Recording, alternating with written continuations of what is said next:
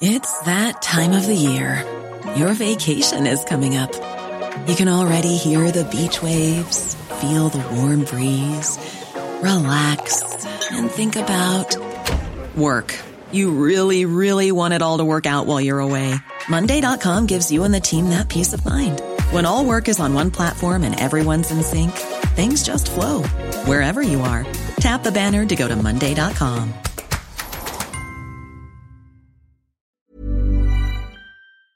Hey guys, Ryan Sprague here. As you all know, the Somewhere in the Skies podcast is always free to consume, but it isn't free to create. That's why I've started this Somewhere in the Skies Patreon campaign. On a monthly basis, you give what you think the show is worth. You'll be helping the show continue, grow, and to be something truly communal. And remember, there are rewards for each level of contribution, and the list is only growing. So please, help Somewhere in the Skies now by becoming a patron. To contribute and to learn more, visit www.patreon.com/somewhereskies. Thank you for your support. And now, on with the show.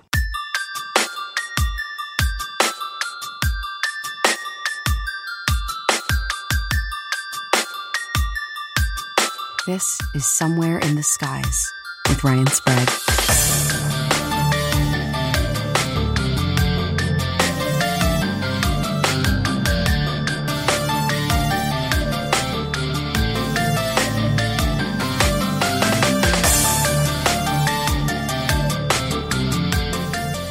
Welcome to Somewhere in the Skies. I'm your host, Ryan Sprague. For those who follow my social networking habits from day to day, you know that I have been very vocal about my opinions on UFO research organizations, particularly that of the Mutual UFO Network, or MUFON. For those who may not be familiar with this organization, I will let the executive director describe it in his own words. My name is Jan Harzan. I'm the executive director for MUFON. We are a scientific research organization that basically collects sighting reports from the public and then goes and investigates them. Our mission statement as an organization is the scientific study of UFOs for the benefit of humanity, and we have three primary goals. We investigate UFO reports, we promote research into the UFO subject, and we educate the public on our findings. This mission by the Mutual UFO Network is very sound and concise. On target. But how do you investigate a phenomenon that refuses to ever play within the strictures of organized science and investigation? Well, you don't. Being a civilian-run organization, MUFON boasts chapters in countless cities, states, countries, and even continents. And every single one of those chapters have their own approaches, opinions, and theories on how to tackle this deeply mysterious topic. So findings are often scarce, and conclusions are rarely, if ever, made. And those in and outside of the organization often find this frustrating. But when it comes to UFOs, when are we not frustrated? Well, I'd say it's when we turn that frustration into passion. And that's exactly what our guest today has done with his newly appointed position of Director of Research for MUFON. Chris Cogswell is a PhD in chemical engineering, host of the Mad Scientist podcast, and the newly appointed Director of Research for MUFON. His research focused on the use of nanomaterials for sustainability improvements to existing systems. He hopes to bring MUFON's methods and ideas into the 21st century and be critical of the ideas and theories floating around ufology today. I look forward to discussing these very topics and issues with Chris in this interview. So, without further ado, let's talk to Chris Cogswell. Chris, thank you so much for joining me on Somewhere in the Skies. Oh, no problem. I'm a huge fan, as you know, and excited to be on here. Yeah, man, the same could be said. I've been listening to your show for a while. I love the topics you choose, the approach you take, and we're definitely going to get into that in this conversation. But before we even get to MUFON, I have to ask you, because we've never actually personally discussed this with one another, where and when did your interest in UFOs, where did it stem from? Yeah, so actually my my family background, I go into this on the show a bit, but my family background is pretty interesting. We're kind of, so my mom's family is originally from Italy, from a really small town, or it was a small town. Now it's a relatively large town, but from Bari in Italy. And so, and my grandma is originally from Yugoslavia, from Zagreb, which is now in Croatia. And so my grandma, my Nona, always had these stories growing up about people in her family being able to, you know, see the future in dreams, and kind of we've always sort of had, I guess, this backdrop of esoteric, you know, paranormal-esque stuff in our family history. And so, you know, so one of my cousins, Liz, actually did a lot of research during her master's degree in witchcraft and stuff, and kind of like the history of witchcraft and witch sightings and all that kind of stuff.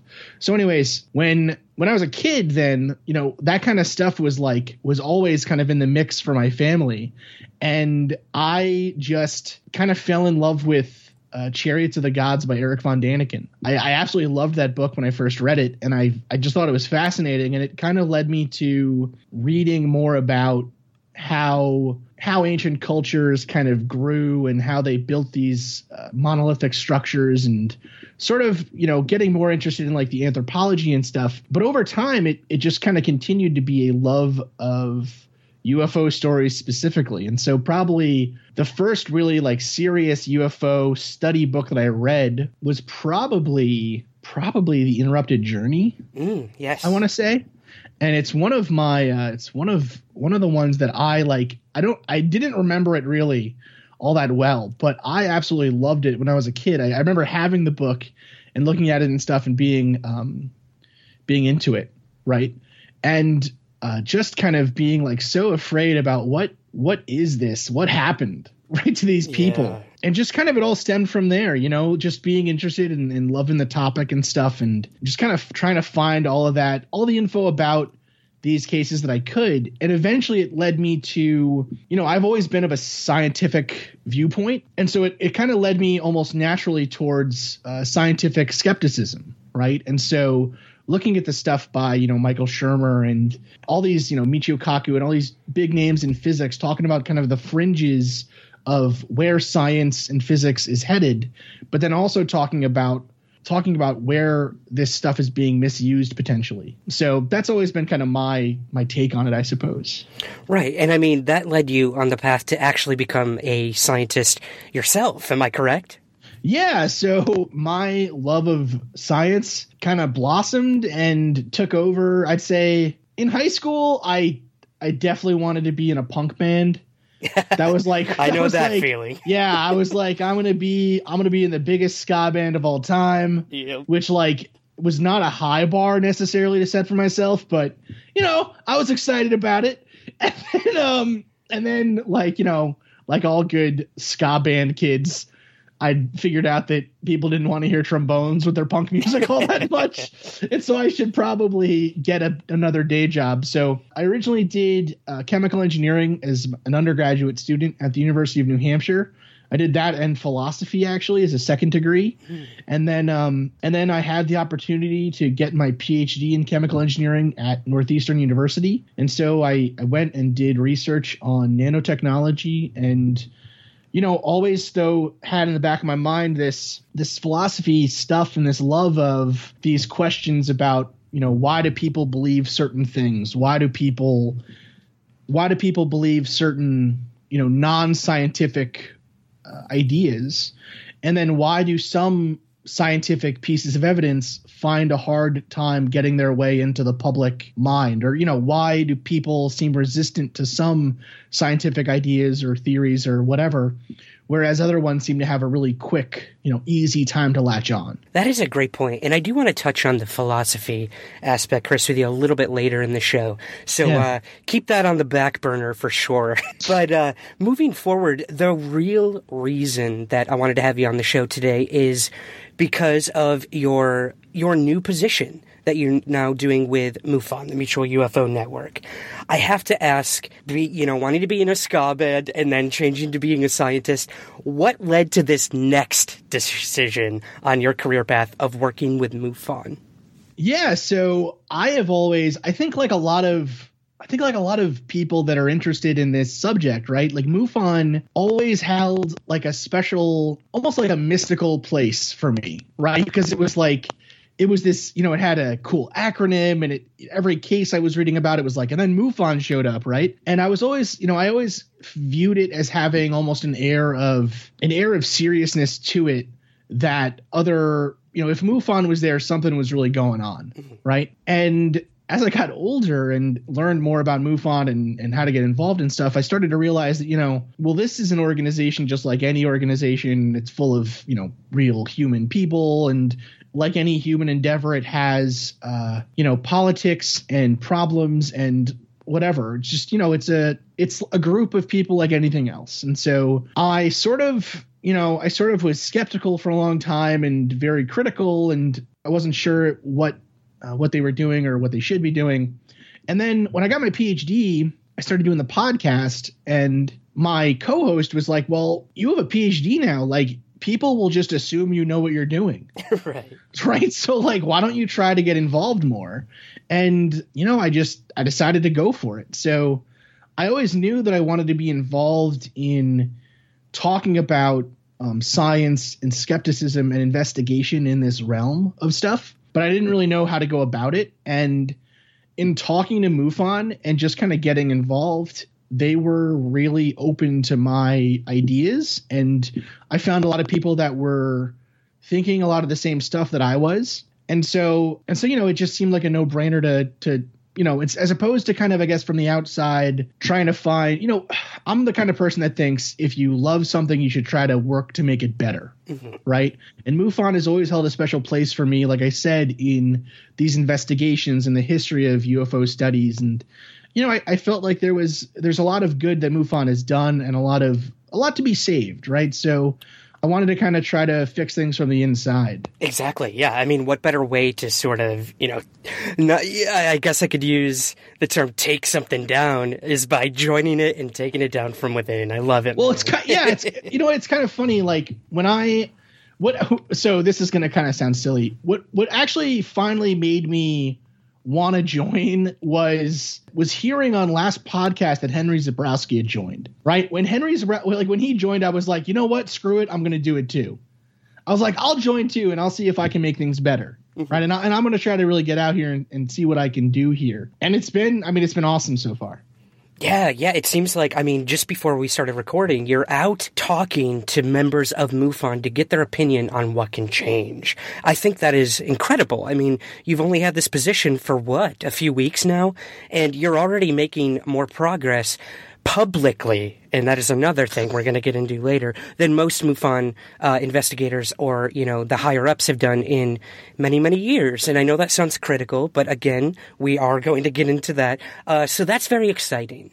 You know, the fact that you're willing to share that with the public at large already, that, look, we hear you, here's what we're going to do. You know what I mean? So yeah, it's an interesting thing, because coming from academic science, you know, in science, you're like begging people to listen to what you're doing, right? You're sending out these abstracts to journals to publish your paper, and you're talking to friends at conferences and saying, you know, well, hey, can I come give a talk in front of your group? And right, like academic science, if you're not telling the public what you're doing, then you might as well not be doing it, right? And that's kind of the view that I've always had with any kind of research, right? I mean, if you're not, like, who cares if you're compiling thousands of pages of data if you're just going to share it to your friends? Right? Like, you should want to be shouting this from the rooftops. Look at what we found, right? And I think partially that's because MUFON has had a sense of members wanting to be secret and wanting to be quiet about what they're doing for fear of reprisal or for fear of mocking or whatever. And also a sense of kind of like, you know, MUFON not wanting, I think we just didn't know how to be that organization that talks about this kind of stuff in that way for a long time, because it is humans, it is people that have had their lives changed by these experiences, right? So it's a little hard to like get it out to the public. But yeah, listen, again, I think that if the great stuff that's happening at MUFON, we should be telling it to the public. So I'm hopeful that that's one thing that I will be able to change, is at least putting it out there so people, like, you know, if if people want to see what we're doing, they should be able to. For a lot of my listeners, I know I have many MUFON members who listen to the show, even though they know I've been pretty critical as of late with some more ancillary reasons, I would say, within MUFON. But in terms of that, Chris, we have MUFON members who believe that there needs to be an overhaul, a reform of sorts. And I have some questions from listeners specifically about how you plan to do this. So I guess sort of really diving into what you plan on doing with MUFON. What do you plan to do as Director of Research in terms of overhauling the organization? There's a number of things that I think we could do a lot better than we do now. And so one of those is actually coming out and giving definitive, or as definitive as any research study can be, giving definitive answers on either individual cases or general ideas. And that's one issue that I think, MUFON has almost two roles. It's taken on two roles. It's still the research organization that it has been since its inception, but it's also in some ways these local chapters are a place for people who have had scary experiences or experiences that they can't explain. This is a place for them to come together and in some ways support each other, right? And I use the analogy of sort of an Alcoholics Anonymous meeting, right? In the sense of if you went to an AA meeting and someone said that, the reason I drink is because I had a bad childhood upbringing, you wouldn't then want someone to come in the next week and say, well, actually, I investigated and they had a great upbringing. Like, you don't want that to happen. And so in many cases, there are people coming in and saying, listen, I don't know what happened to me. I had a scary experience. It has affected my life negatively. And so for the next week, an investigator to come back and say, we looked into it. We think that they are lying, or we think that they are just mistaken, right? It doesn't have to be lying. They could just be mistaken. That's not a good way to support these people, right? And so we almost need an overhaul of putting these things into their own baskets, right? We can be a supportive community and we can be a place for people to talk about their experiences, but we can also be a group that actually investigates these things and comes to some conclusions. So that's the first general thing that I have to say on that. In terms of actual concrete steps that we're taking, we are first off opening up the MUFON books to scientists and to the public. So if you want to join MUFON right now, you can. If you are academically trained in some way, so it doesn't matter what your degree is in, but if you have an academic degree at a master's level or above, you can send me an email and I will get you limited access to MUFON so that you can see what we're doing and you can try to make things better with me. That's the first step that I was able to kind of get going here. The second one is we are creating a internal critique board, kind of a review board. And so what the point of this review board is going to be is every week MUFON gets sometimes hundreds of UFO reports. And those reports are being investigated by people. They're being investigated by our field officers. After that process happens, that they're investigated, those field officers then will write a report, will give their own conclusions on what they think is occurring, will say whether or not they think that we should have a follow-up, and then we'll upload all of that onto our servers. Now, after that point, because it's personal information, the public doesn't get to see that stuff. What I'm hoping to do here now will be, as those reports come in, we have a group of people who are going to be reviewing these cases, who will be providing critiques and follow-up questions and some kind of idea of, well, do we think that this is a case worth following up on? And then on those cases that we find to be of public interest, on those cases that we feel are worthy of public discourse, we will write our own write-up, a white paper of sorts, kind of a academic style analysis of the case and the evidence. And then that will be reviewed internally by MUFON. And then I am hoping that we will be able to find some external reviewers who will really put it through the ringer. I do not want it to be easy to convince the public that we found something of interest. It has to be hard. Otherwise, anything is a UFO, right? It has to be hard. So I am hopeful that we will be able to find a group of reviewers who are willing to look at this stuff, and they don't have to be involved in MUFON necessarily. If you're in MUFON, you'll be part of our internal review process. But those articles, after they're done being reviewed, will go out to the public and will be available to the public. So trying to create a more transparent investigative method and really being able to come out and say, on the cases of interest of that year, this is what we found, and this is what we think. This is how we think it plays into the whole phenomena. See, again, man, like this is more than we've heard from MUFON in decades in terms of transparency. So again, I think that's extremely exciting. And like you said, challenging the organization. Again, people, I think even myself, I fall victim to this a lot of times, thinking that just like the government, that MUFON is this huge, solid single organization where everyone has one thing to say, one opinion, and one stance. But like you said, there are small chapters in every town, every city, and people have different thoughts, different opinions, different investigative approaches. So I think it's really, really cool that you're willing to look at it from all different levels and from all different people. Right. It's not, and that's something to say here, actually, right? That I am speaking for myself, right? I do not represent the views of all of MUFON, right? And neither does anyone who says that they do, right? It is a giant organization. I mean, it is kind of funny though that you say, I had that same view, right? When I first I was like, okay, I'm gonna go in.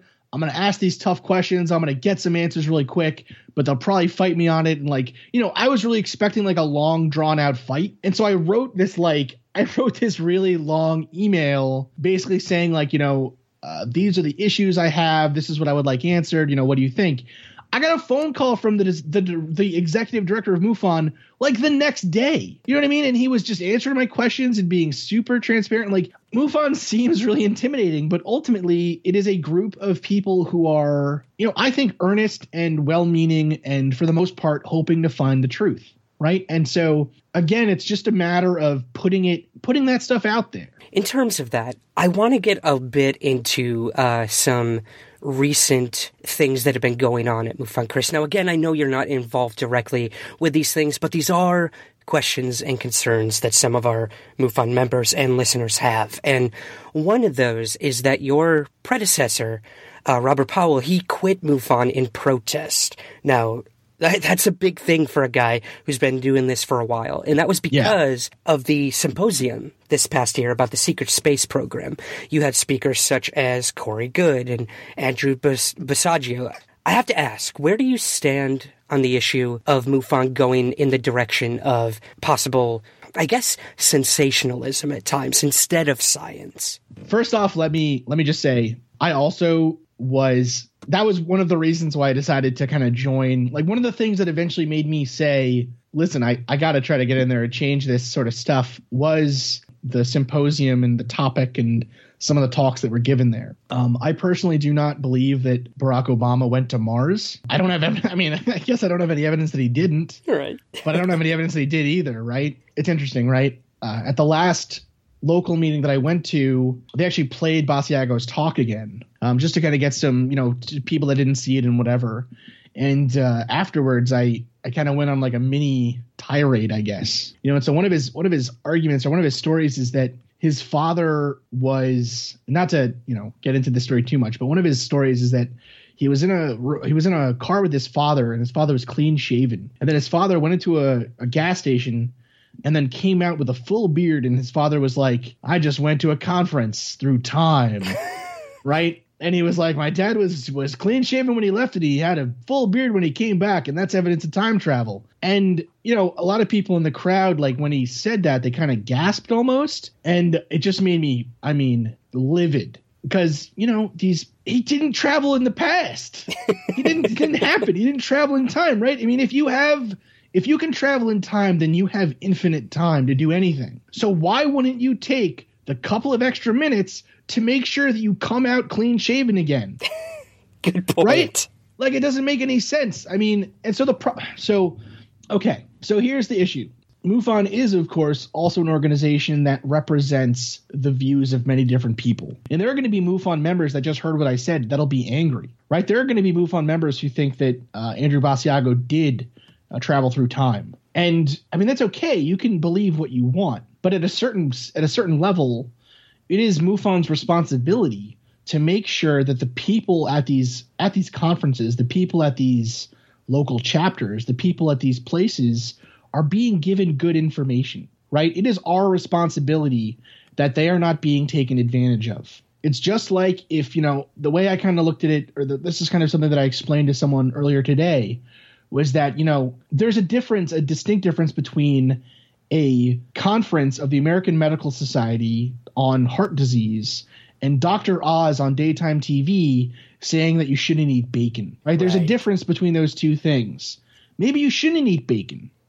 But Dr. Oz is not necessarily looking out for the best interest of his patients. Mm-hmm. He's trying to make money. And so I think that MUFON has to be very careful about exposing its members to people that potentially are acting in bad faith. And that's not to say that anyone is specifically acting in bad faith. There's a quote from a philosopher that I often bring up, and it's not really a direct quote because it's a translation, but it's wherefore one cannot speak, therefore one must remain silent, right? And there's different ways of saying it with more wherefores and therefores and whatever. But it comes from Ludwig Wittgenstein. And the basic idea is that in instances where one cannot in cases where there is only the subjective experience of the person that is the evidence, then there is really no useful reason to talk about that because you can't disprove someone's belief and you can't prove it. So perhaps Andrew Basiago believes that he traveled through time. Well, we have no evidence of that at all. And so really, although it's an interesting question and potentially an interesting story, and maybe he's making it up, maybe he's telling the truth, until there is some evidence, there really is nothing more we can say about it, right? And so by running in circles and talking about all these other things, we kind of get ourselves knotted up into ropes, so to speak, right? Or we just kind of muddle the conversation. Now, I have made my position on these topics very well known to the functional directors and the board of directors, right? When I took this position, I had to go through a pretty rigorous interview process. And one of their questions was, what are your biases or what are your opinions on certain topics, right? And I said, I am a skeptic. I'm not someone who is really what some would consider to be, I guess, a true believer, right? I believe in this stuff. I do think there's something out there. I think this question is worthy of investigation. But I have no direct evidence personally that, there are aliens in these craft or that they are a conscious manifestation or whatever. But I am open to the idea. And I think that these people that have had these experiences are deserving to be heard. I think that it's a hard question to say, what cases do we take to be the question of what counts as evidence is one that gets brought up a lot. And so it's hard to, and that's actually one good point that I think Andrew Basiago does have, is that if you were in a court case and maybe there's no video evidence of someone robbing a store, but you have 12 witnesses who say that, oh, that guy robbed that store, that is taken as good evidence, right? And so in some ways, we should maybe be doing the same thing with these claims of UFOs or whatever, right? We have all these people claiming that something's there. Well, why do we discount it if it's 10,000 people versus if it's 12? That's a really good point, Chris. I mean, my book in specific is solely about witness testimony. Yeah. And, of course, I'm under I'm definitely, my mantra is facts first, data, evidence, proof. Yes, obviously. But it's hard, man. There's that delicate line between what do we take as witness testimony? How important is it when we get a report or when we go out and investigate?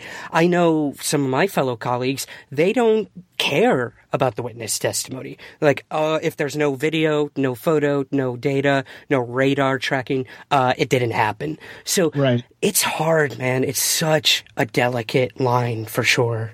Well, and that's why, though, we apply real – I mean, listen, science doesn't care if you're making up a story or not. Right? So, if we are able to apply good statistics and good analysis to this stuff, then we should be able to figure out whether or not there are non-random links, right? That's one aspect that I think is very fascinating is if we expect that there is, in either case, right? So we can both assume that UFO stories are completely made up of whole cloth.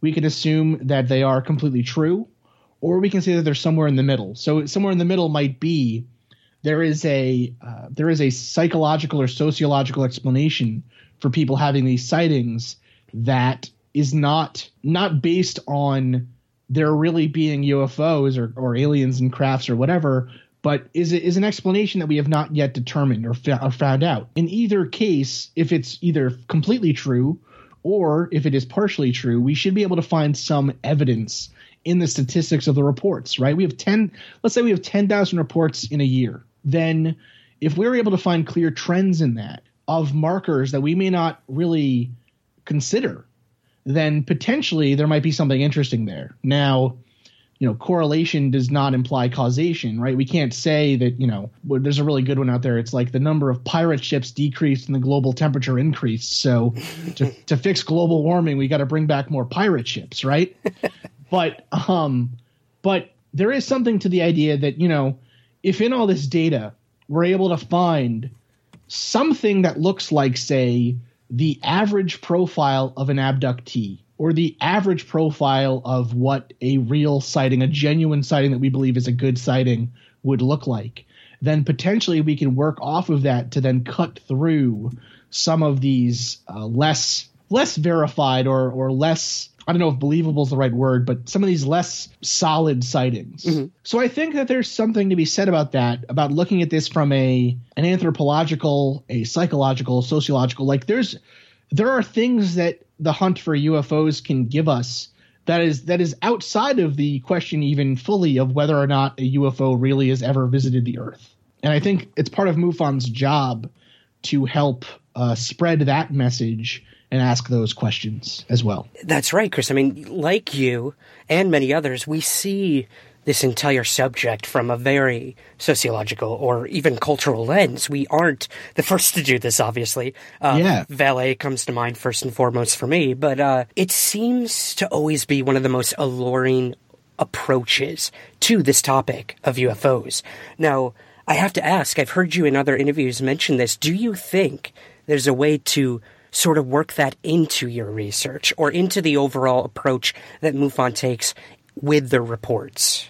100%. I mean, there's so many. This is such a listen. If we found tomorrow that an alien came to Earth and an alien lands on the lawn of the White House and is just like, where did I park? Right? Whatever he or she or they say. If tomorrow that happened, it would be tremendously world changing. And there are questions that would then ask for us or suggest to us that are philosophical, that are sociological, that are anthropological, that are, just for example, right, whether or not an alien exists, right, whether or not aliens exist, whether or not UFOs are really visiting the Earth, we can think about how would the ability to travel cross-planet change our society.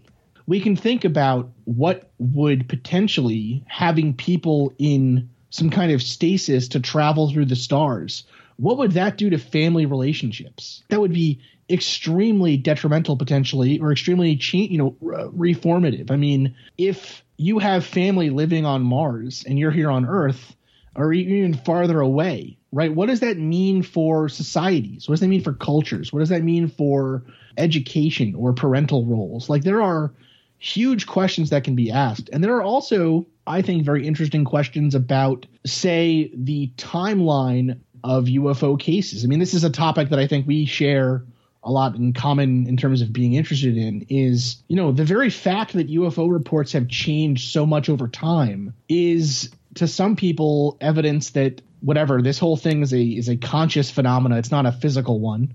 But to other people, it's a sign that some of these cases we can just discard away immediately. I mean, if you think that, I say this a lot.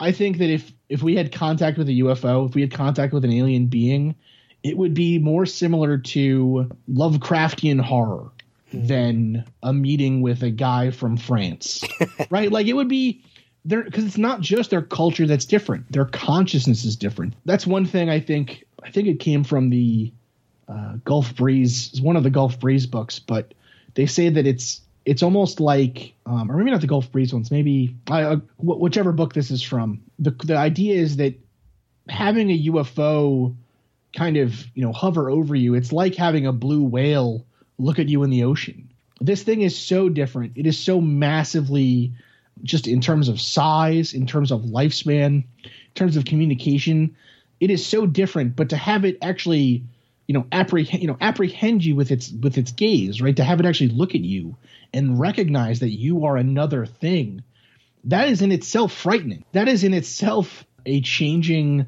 a way to kind of change your perception on the world, to have that happen to you, right? So I think that there are cases where, for instance, one of my favorite cases is the Betty and Barney Hill case, right? Mm-hmm. And Betty in later life would claim that the aliens, basically asked her to hang out and talk and, asked her all these kind of like interesting questions, right? About, well, what was the one about Barney's dentures in particular, right? Yeah. They thought Barney's dentures were fascinating, right? Mm-hmm. That to me, there might be a little bit of both a real experience and a psychological way to explain what happened to her, whatever it is. But anyways, that kind of takes me off track a bit. What the point I'm getting at here is the fact that these cases have changed so much over the years, from the 50s where there were aliens coming down and telling people supposedly that, you got to get rid of your nuclear weapons, to the 60s where it was kind of Venusian ladies in bikinis coming down and partying with dudes, and right. The 80s and 90s of kind of, more scary surgical, whatever kind of abductions. The fact that these have changed so much over the years, to me, is indicative in some cases of, either fabrication or someone kind of trying to, again, psychologically make sense of a scary thing that happened to them. But in any case, that is good information that can be useful for investigation. Think about this. If, let's say you're a biologist and you are trying to tell if there is a new species of, I don't know, whatever, a new species of butterfly in the Congo or something, right? If you had evidence that was really existing, then you would expect that those reports would be consistent over the years. In other words, the fact that this thing existed, this butterfly does not care about our culture or our view of technology or whatever. So the butterfly, like, those reports would be pretty much the same. But if in the 50s the butterfly was, I don't know, listening to Billie Holiday or something, right? And then in the 60s the butterfly was coming down and with pom-poms on and, talking about how groovy Venus is, you'd be like, that doesn't make any sense, right? Why would the butterfly change based on what we as humans know? And it gets a little bit more tricky, though, because, of course, there is always the assumption here that these things are conscious, that they are, we're not just dealing with another species or a biology or something. We're dealing with another consciousness. Mm-hmm. And so that makes things a little bit more tricky in that sense. But still, I think there's definitely something to that idea.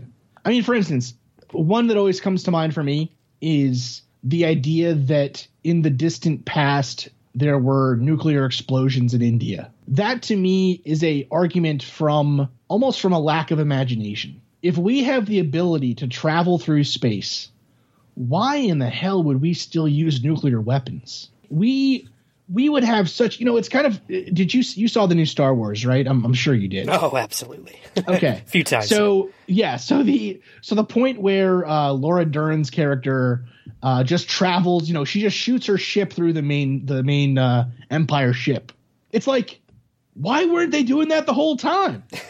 That's a super good way to do it, right? And it's kind of the same thing with this alien stuff, right?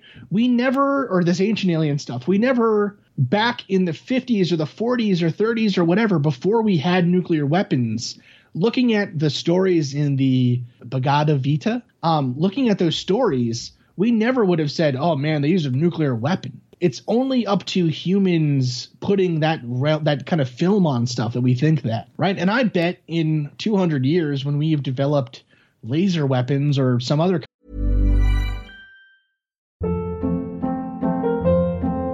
Hold up. What was that? Boring. No flavor. That was as bad as those leftovers you ate all week. Keke Palmer here, and it's time to say hello to something fresh and guilt-free. HelloFresh. Jazz up dinner with pecan-crusted chicken or garlic butter shrimp scampi. Now that's music to my mouth. HelloFresh. Let's get this dinner party started. Discover all the delicious possibilities at HelloFresh.com.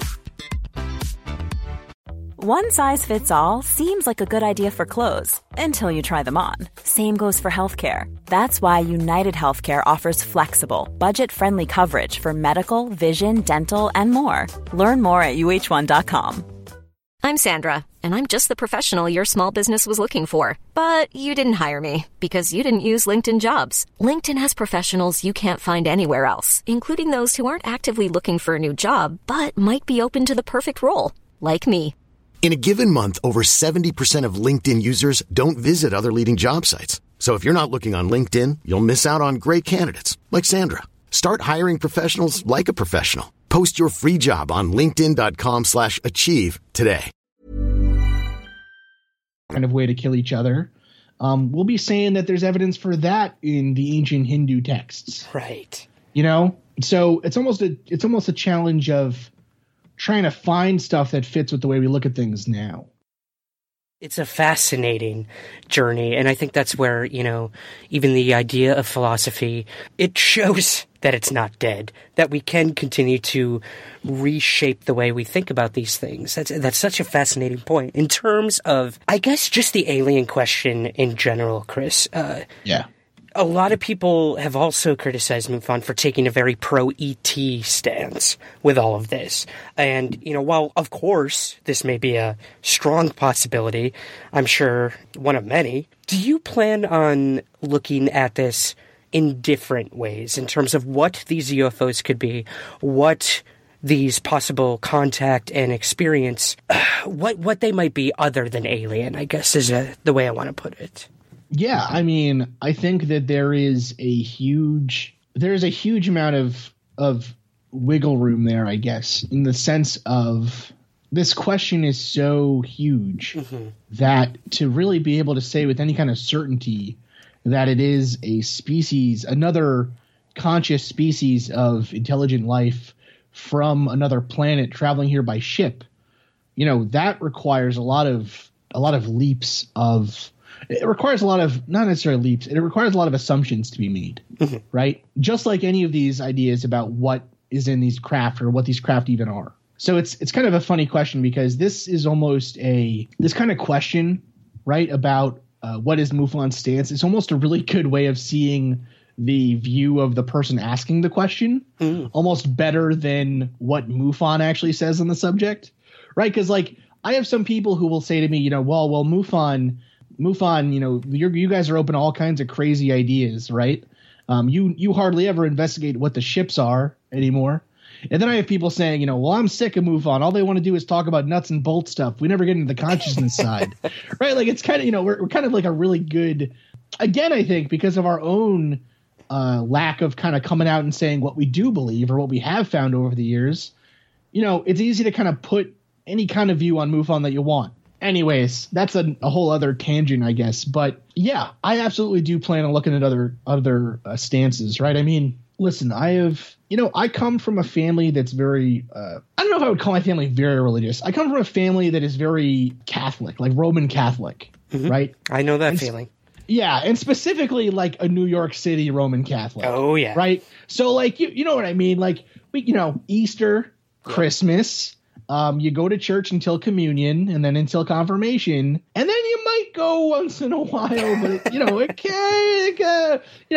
gets a little iffy later on. Yeah. But I think that this idea of I say this on the show too, on my own podcast, this idea of almost what consciousness is and what the limits of consciousness are, that has a tremendous and very, very well-researched and well-reasoned scholarship behind it, right? I mean, some of the brightest minds of all human time have pondered this question of consciousness and what are the limits of consciousness.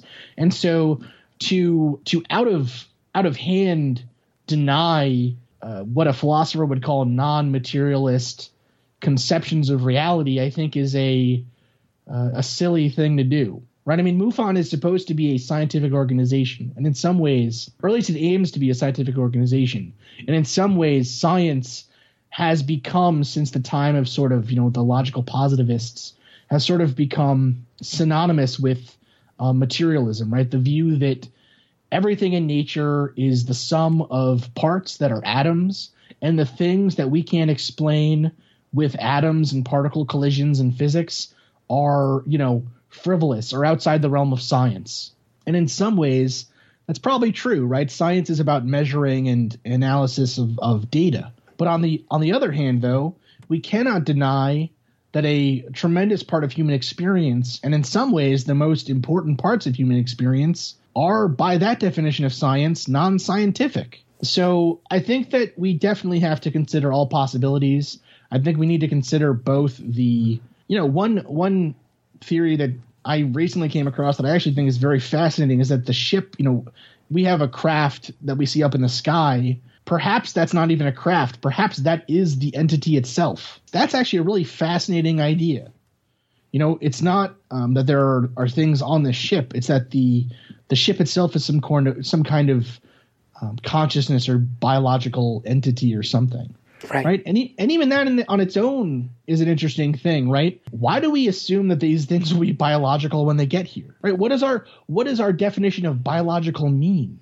Right. Does that mean that it's made out of carbon and has a DNA structure made out of, these specific proteins and amino chains and whatever? And I'm not good at biology, so I'm sure I just sounded like a moron for all the biologists out there. Or does it mean that we or can biological or intelligent or whatever mean that, I don't know, they pass some kind of Turing test or something, right? There's, again, all kinds of fascinating questions to ask that are completely separate from the idea. MUFON can be both a truth and investigation group, but MUFON also can be a very, I think, and I hope it will become this, a very effective futurism group, right?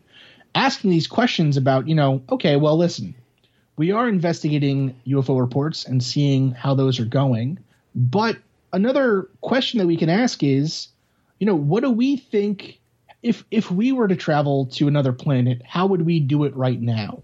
Mm-hmm. Right? How would we support ourselves in a craft for years?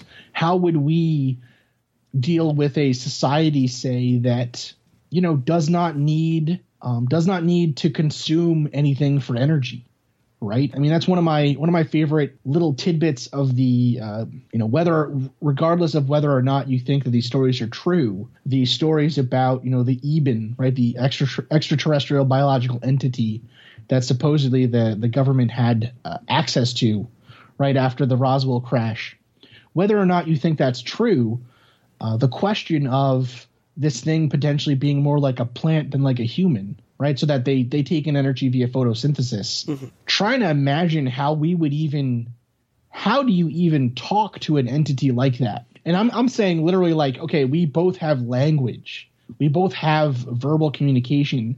And let's say even we both speak English. Their language has developed without the idea of what it means to possess something, right? Because why would you need to own anything yourself if the only source of life that you've ever had, energy, whatever, food for us and water, for them is simply freely given by the sun? Like, that's a fascinating question that we can talk about in a way that's interesting and really get interested academics and philosophers and people in public involved in, that does not require you to have ever seen a UFO or even necessarily believe in them existing, right? There's an interesting place for, I think, serious academic discourse inside of MUFON or with MUFON's, help, that does not require necessarily the extraterrestrial hypothesis to be our stance. I love that, man. And again, it's exciting to hear someone on the younger side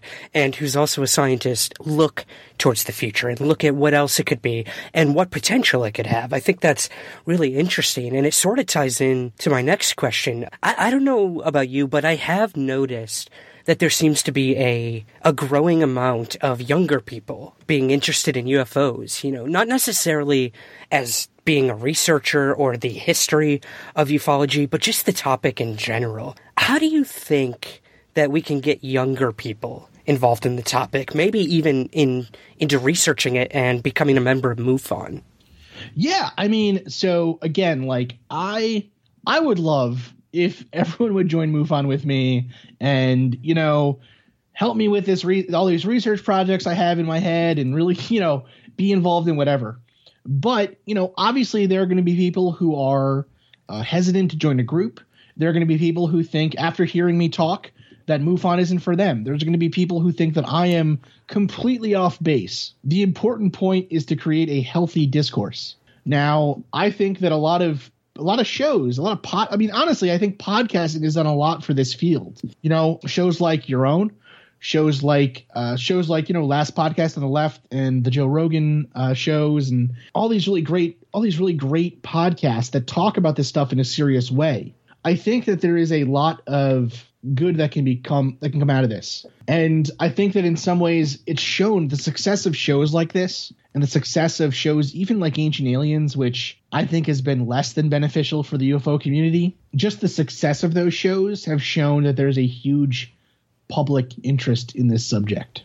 Now, in terms of how young people can get involved, listen, MUFON meetings are open to the public. You don't have to be a MUFON member to go to a MUFON meeting. Some chapters charge like a $2 fee to come in to pay for the coffee and cupcakes they give out or whatever, right? But, for the most part, these are people who are interested in this stuff, who enjoy talking about it. And listen, like in any group of people, there are going to be there's going to be a range of opinions, right? So I remember my first MUFON meeting I went to, I left and I wrote a very strongly worded email to some of the people that I've been talking to within MUFON, basically saying, this is all ridiculousness. I can't believe I wasted my time on a Saturday and, all this stuff. And they were like, well, listen, no, give it a chance. We really want your input. We'd really, we love having you as a member. We'd really like to see this continue, whatever. And so, you might go to a local MUFON meeting, or you might find a local chapter that is not necessarily talking about stuff that you find to be credible or stuff that you are interested in. You might go to a local MUFON meeting and find out that the complete opposite is true, that they are talking about stuff. They're talking about stuff in a way that seems to suggest that the stuff you believe isn't credible, right? There's a huge range.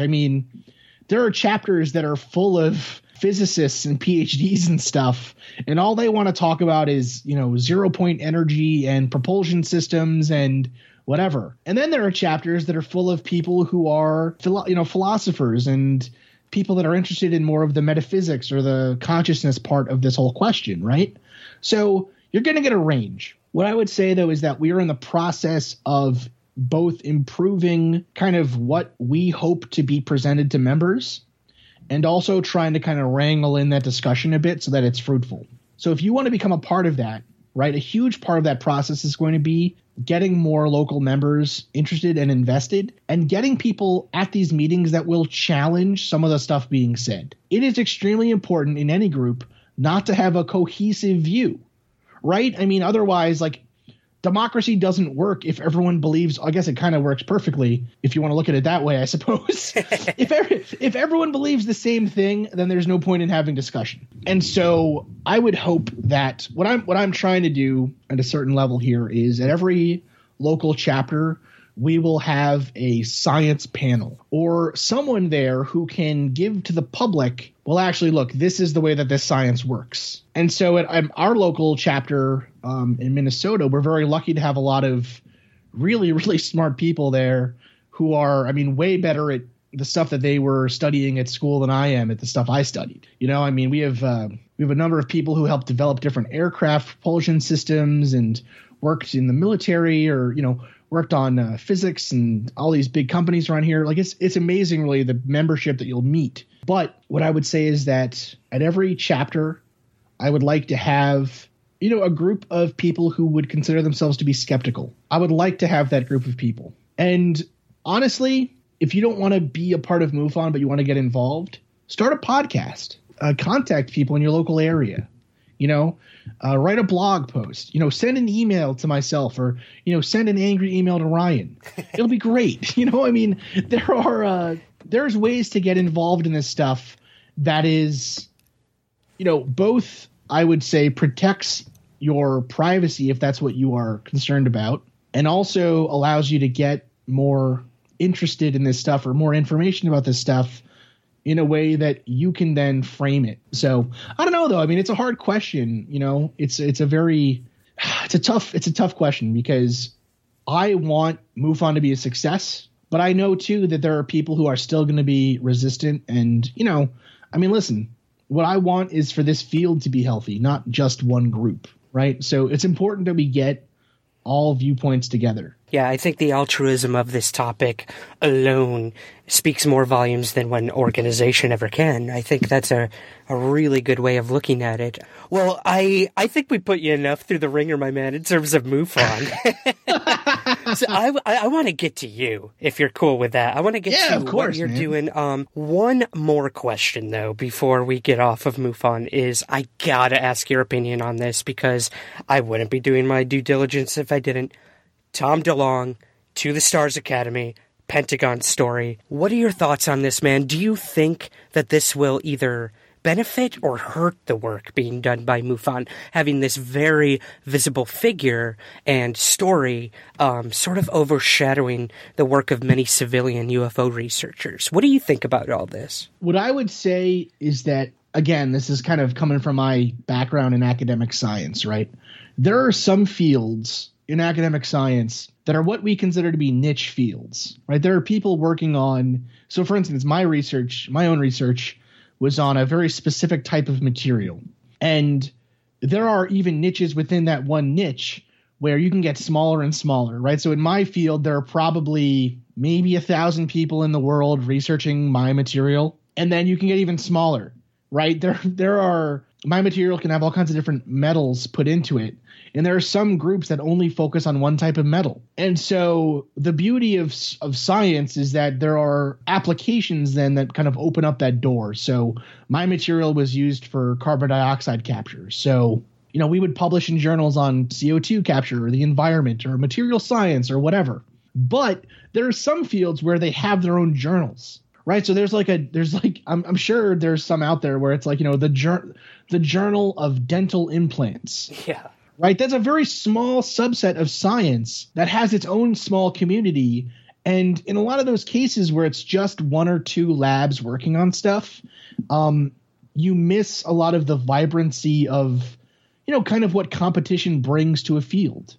Or if there's a lot of people working on a thing, then the chances of you finding a really good idea or the chances of everyone else getting better in that strong field increase, right? So I'm of the opinion that it's better for UFO research in general for there to be more groups out there, right? It's better for there to be more people trying to make these claims and investigate this stuff, because it forces the rest of us to be better. At the same time, though, I would say that there's always a risk with there being one vocal proponent or one face of a movement, right? I mean, again, I can go back to my science time. I did research on climate change. I did research on capturing carbon dioxide and changing that molecule into other molecules so that we could then make the capture of carbon dioxide economically viable for industry. So you can kind of think of it like recycling. I basically was working on a material to recycle carbon dioxide into ethanol. Now, my research, though, in conversations with people, most notably members of my own family, often gets shadowed by the annoyances of Al Gore, right? And yes. so they can then throw in my face all of the failings of this one very popular person or this very public person. They can then come at me with stuff from their own failings that have nothing to do with the work I'm doing. So I am optimistic about To the Stars Academy and the work that Tom DeLonge is doing. I am hopeful that they will be able to kind of use some of their experts and their expertise to really get some interesting stuff out there. But at the same time, there's always a risk on hanging an entire field's hat on one person, because if that person slips up, it makes the whole field look bad. Yeah. So I think there's promise, but there is, of course, challenges. And so I think that's why it is important for, groups like MUFON or investigators such as yourself even to really make your work above reproach, right? That's why we need to have strong critique and strong debate about the stuff that we do and the stuff that we put out to the public. Because if we have a record to say, look, this is all the good stuff we did. We did our own due diligence. We investigated this case as thoroughly as we are possible, as we are capable of doing. And this is the conclusion we came to. You can disagree with us still in our conclusion, but so long as the process itself is above board, then, you help to insulate yourself from questions of impropriety or, unethical, whatever, movement or however you want to say it. Mm-hmm. Right. So I think that's a really great point, man. I mean, people have said, Tom DeLonge is now the face of ufology, and maybe to the overall public that might be true. But when you do your work right, I like the old saying of, if you tell the truth, you don't have to remember anything. So I often go back to that time and time again. Do your work, do your research, be ready to answer hard questions and be debated. And then, you know what? It should be a breeze from there. You know what I mean? Just do your own work. Make sure it's to the standard that any scientist would want in the rigor of their work. And there you go, man. I think that's a really good point. Well, in terms of you, Chris, as the mad scientist. Oh, finally we get to talk about me. Get to do it now, man. I know you've been waiting for this, you narcissist. This is how I found you, man. I found you through the Mad Scientist podcast on iTunes. It popped up, with other shows I've been listening to. I said, oh, this is a really cool logo. I'm going to check this one out. By 2 episodes, man, I was hooked. Now, you don't just cover UFOs, which I think is extremely refreshing as a ufologist. But please tell me, the Mad Scientist podcast, you, Marie Mayhew, what is the show about? Yeah, so the show is a skeptical look at, and skeptical, I just want to get that out there too. I keep calling myself a skeptic. I am a hopeful skeptic, right? I am not a debunker, so to speak, right? I am not going out there hoping to prove everything false. If anything, I'm hoping to have my own experience. You know what I mean? Like, I want to be able to come out of this saying, I found something here that I cannot explain. Right. I would love to be able to come out of this whole thing saying that I finally found something to myself that proves all this stuff true. So the show is a look at the hard science and the philosophy and history of science topics around different paranormal or fringe or Fortean, however you want to call them, claims. Right. So, we've covered topics like vampirism and Frankenstein's monster and, of course, certain UFO cases and ghosts and all these different things. And so the show is sort of a comical but serious take on these topics. And we try to give as much, we're trying to teach people science and teach people sort of philosophy through talking about these things in an entertaining way. That's awesome, man. And I mean, you've covered many, many different things, but of course I was gravitating towards some of the more ufological ones. Betty and Barney Hill come to mind. I loved your 2-part series on that. You had some stunning audio from both of the individuals involved with that, which I'd actually never heard before. So that was actually really cool. Oh my goodness. The tapes that were made in Dr. Simon's office are terrifying. Yeah. I mean, it's like, I actually distinctly remember the first time I heard them. I used to sleep in the basement of my mom's house because I was a really cool teenager. And, I remember those days. Oh yeah. So I remember being on my old kind of clunky desktop computer and being on, I don't know, it must have been like Something Awful or whatever, one of those websites. And I remember finding a link that was like, the tapes from a real UFO abductee. And I clicked on them and they were the recordings of Barney specifically. His are probably the most frightening. And I remember listening to them and getting so afraid that I had to go up and sleep in the living room with all the lights on. Oh, man. I just remember being like, oh, no, they're so scary. Yeah, I've heard many of those tapes throughout my time investigating from abductees.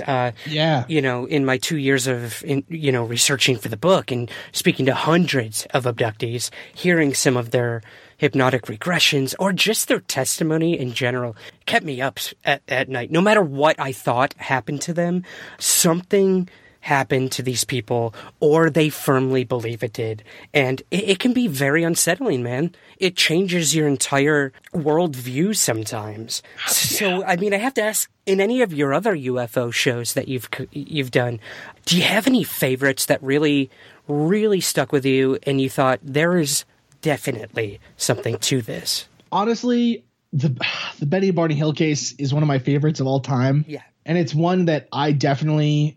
There are parts of that story that are not. Again, it comes down to you. If you listen to those tapes, they are so. Barney is so sincere in his fright. This creature, this leader is telling me something. He's telling you something. How? How is he getting it to you?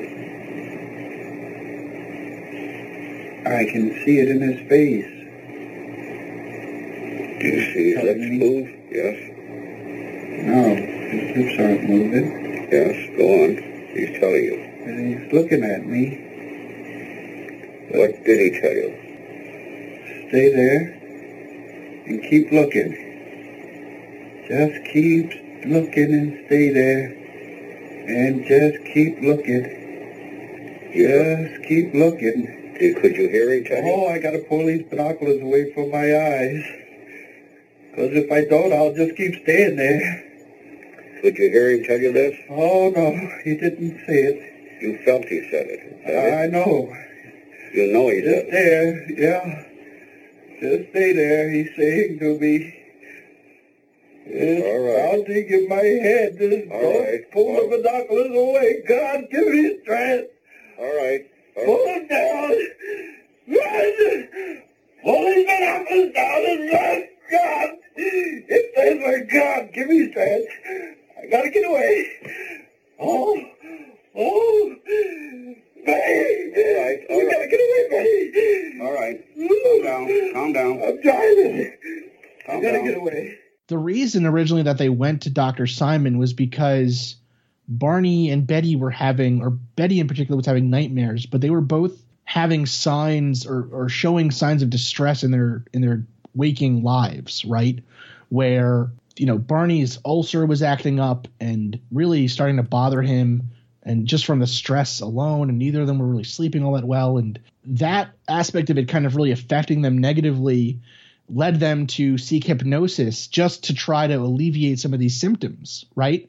And then Dr. Simon even afterwards would say, in his writings on the case that, he did not think that they had necessarily been abducted by aliens. He just thought that that's what they believed, and something traumatic had happened to them, right? But you listen to that tape, and it's hard to separate what you hear on that tape from kind of the facts on the ground, right? Or the improbability, say, of anyone being abducted. I mean, those tapes are really, really chilling. Now, that being said, part of the reason why I really like that case is because I personally still don't know where I stand on hypnosis, right? As a piece of evidence. I mean, American Medical Association, I believe, they've come out or some most reputable medical associations come out strongly against the use of hypnosis for remembering memories, right? Mm-hmm. They say that it doesn't give you higher recall as they thought it once did. It doesn't really make you able to remember things any better, but it does allow you to kind of potentially relive things that did happen to you. However, the chances of implanting memories are so high, and the chance of doing real damage is so high that, it's not something that they really suggest anyone do outside of a medical doctor's or a psychologist's office. So that's actually one of the methods that I hope MUFON will that's one of the methods I hope to really investigate. It's probably one of the first ones I hope to investigate. But that being said, again, I think like what you said, regardless of what you think happened to these people, right, that tape is so unsettling.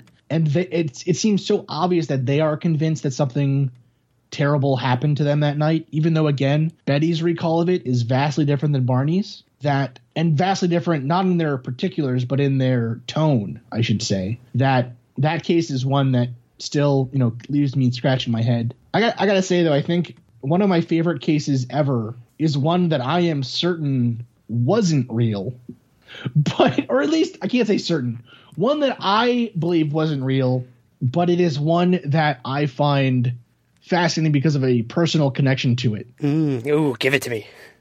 So this case was, So this is from Claremont, New Hampshire, right? And now actually since then we've had more information on it and stuff. And I've actually had people from the town talk to me now about, they've seen something, or they believe that, something has really happened to them. One of my favorite cases is one that we have yet to cover on the show, but we're going to in the future. It's planned for this season. It is the story of John M. Maloney and his wife in Claremont, New Hampshire. Now, the reason I love this story is that I lived on the farm where a lot of these sightings took place, or on the hill where a lot of these sightings took place. And a lot of this story happened in the town of Claremont, New Hampshire. So John M. Maloney was a UFO investigator for a period of time, kind of in the 70s up till, maybe from 60s to like the 80s, let's say. But has really lost a lot of – he's fallen into ill repute in not recent years even. Towards the end of his life, he fell into ill repute with kind of the investigative committees and bodies of the time period. And even to this day, I would say his story is definitely looked at as kind of a case of, he was involved in a lot of investigations, and then his later life kind of taking the turn that it did almost made those earlier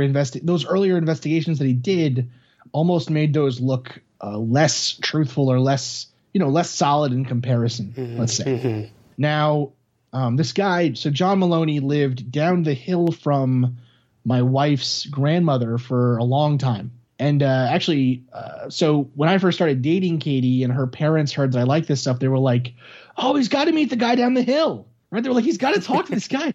And so, I can't remember if he was, I can't remember if he had passed away at the time yet or not. But anyways, his story basically was that there was a sighting in Claremont, New Hampshire, and then he met a woman in the town who claimed to be basically like a alien human hybrid, right? And it kind of gets more intense from there. And they talk about communicating with him telepathically and whatever, and it's really an interesting book. But the reason why I find it so fascinating is that this story actually, how sometimes even when someone is maybe off the mark on certain things, they're telling the truth in other ways. Yeah, definitely. So when I started investigating this book more, because again, I knew I was doing this podcast, I was like, I got to tell this story in some way. I started talking to people in the town, and it turns out that a lot of the stuff he said in the book happened, right? So like there was a mass sighting in Claremont, New Hampshire that really wasn't talked about because this guy was the one to investigate it. There was a sighting on the farm where Katie's grandma now owns land. There was a sighting on that field, right, that happened. And so this is like a field that I was in every day, messing around, and you know what I mean? So kind of like that personal connection for me makes it one that I really enjoy. And really what I'm hoping to do is, again, through MUFON, is create local historians or a local history board or something. It depends on how many people I can get interested. But a group of people, local researchers who can collect these stories, right? I mean, MUFON has only had a computerized database for, a relatively short period of time, right? There are case files from the early days that are not online yet. And that's just because of people either, have them and haven't been part of the group, or they don't want to talk about it or whatever. It would be a huge shame to the UFO community if those pieces of info were lost. And so one of the goals for me at MUFON is really finding and creating teams that can go out and collect these stories, or even just, put them into large anthologies for the town or for the area that they're in, because again, I would have never heard about this story unless I was in this area of New Hampshire. Right. But it's just a treasure trove of interesting cases that were never reported to MUFON. So it's super interesting. This is really the story, the case, or the number of cases that made me start going out on my weekends looking for this stuff. So, you know, my wife, it's like the, you know, this is the turning point in the marriage. Right. You know, this is where the divorce proceedings will begin. Yeah. But, you know. We hear this in every biography of every UFO researcher. There's the turning point for the significant other where it's like, okay, I love you, but I've had enough. I hope that will never happen. Oh, I don't think so, man. I don't think so. Katie's very supportive of my my hobbies, so to speak. Good. That's very important. Yes. Or a deal breaker. Well, that's awesome. And I really look forward to, you know, whatever you end up coming up with in terms of that episode. I will be listening religiously to what you unravel with this whole case. It seems really cool. Where can we find the show, Chris? Where can we find out what you're doing? Give us MUFON's information. Hit me with it, man. Yeah, so you can find the podcast through Audio Boom and through all of your normal podcast listening apps. So the show is called The Mad Scientist Podcast. You can tell us by our logo. It's the one with the jack-o'-lantern face. Love it. So it's pretty easy to find. Through MUFON, you can actually send me direct emails. My email for MUFON is directorresearch@mufon.com. So that's all one word. So directorresearch@mufon.com. You can shoot emails that way, and I will answer them as soon as I can. And of course, I mean, you can find out more about what I'm doing through MUFON.com, through the website. If you want to get involved, so one thing that I thought was really important was finding a way for, you know, lowering that barrier to membership for MUFON. You know, so we actually have a coupon code out right now. It's JOIN25. If you put that into the checkout when you actually become a member, you'll get 25% off your membership. It's like $6 a month or $60 for the year. Or if you have, again, like I said, a master's or PhD in any field, email me and I can get you into the group, so that you can get a taste of what we're doing and figure out if you want to be a part of it. And of course, if you just have any questions or you just want to go to a local meeting or something, that's always available. And I'm happy to answer any questions about what we're doing, what I hope to do, and any concerns or comments you have. You know, I'm really, like I said, I think transparency is super important. So it is really one of the major things that I hope will be, you know, part of my tenure, so to speak. That's awesome, man. I mean, I couldn't think of a better person to take on this responsibility, and consider me sold on rethinking the way I look at MUFON and what they are capable of. It's people like you coming into the organization that I think can really shake things up and move it in the right direction. So, buddy, from one researcher to another, I am wishing you all my very best with the position, with your awesome podcast, and I have to thank you again for coming on Somewhere in the Skies today. Man, thank you so much for having me, and thank you for the kind words. I hope that we can, you know, live up to your faith in us. That is it for this week's episode. Again, you can find Chris at themadscientistpodcast.com or reach him through MUFON by emailing directorresearch@mufon.com. If you haven't already, please take just a few moments to subscribe, rate, and review Somewhere in the Skies on iTunes or wherever you may listen from. It helps tremendously.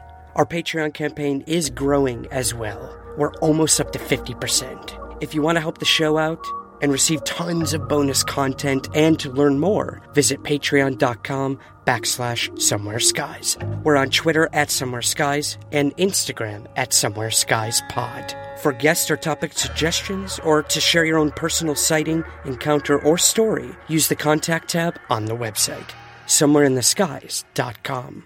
I'll see you here next Monday, and remember, keep your feet on the ground, but never stop searching somewhere in the skies.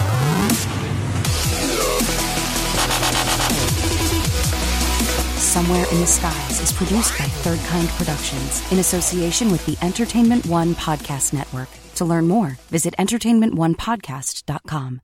Ashley, do you know why feet and only feet keep washing up on a beach in the Pacific Northwest? You know, Christy, I can't say that I do. Well, neither do I, but I have a theory, and anyone who wants to hear it should listen to our podcast.